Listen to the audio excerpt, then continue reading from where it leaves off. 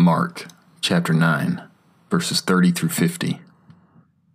And they went out from there and passed through Galilee, and he did not want anyone to know about it, for he was teaching his disciples. And he said to them, The Son of Man is being delivered into the hands of men, and they will kill him. And when he has been killed, after 3 days he will rise. But they did not understand this saying, and were afraid to question him. And they came to Capernaum. And when he was in the house, he questioned them, What were you reasoning about on the way? And they were silent, for they had argued with one another on the way about who was greater. And he sat down and called the 12 and said to them, If anyone wants to be first, he shall be the last of all and the servant of all.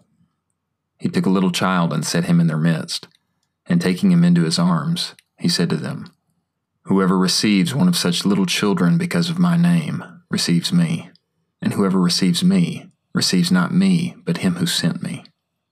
John said to him, Teacher, we saw someone casting out demons in your name, and we forbade him because he does not follow us.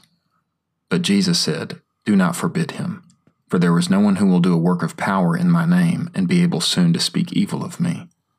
For he who is not against us is for us. For whoever gives you a cup of water to drink because you bear the name that you are Christ's, truly I say to you that he shall by no means lose his reward. And whoever stumbles one of these little ones who believe into me, it is better for him if a great millstone is placed around his neck and he is thrown into the sea. And if your hand stumbles you, cut it off. It is better for you to enter into life maimed than to have 2 hands and go away into Gehenna, into unquenchable fire. And if your foot stumbles you, cut it off. It is better for you to enter into life lame than to have 2 feet and be thrown into Gehenna. And if your eye stumbles you, cast it out.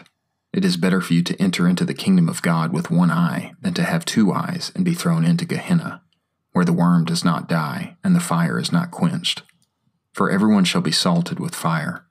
Salt is good, but if the salt becomes unsalty, with what will you restore its saltiness? Have salt in yourselves, and be at peace with one another.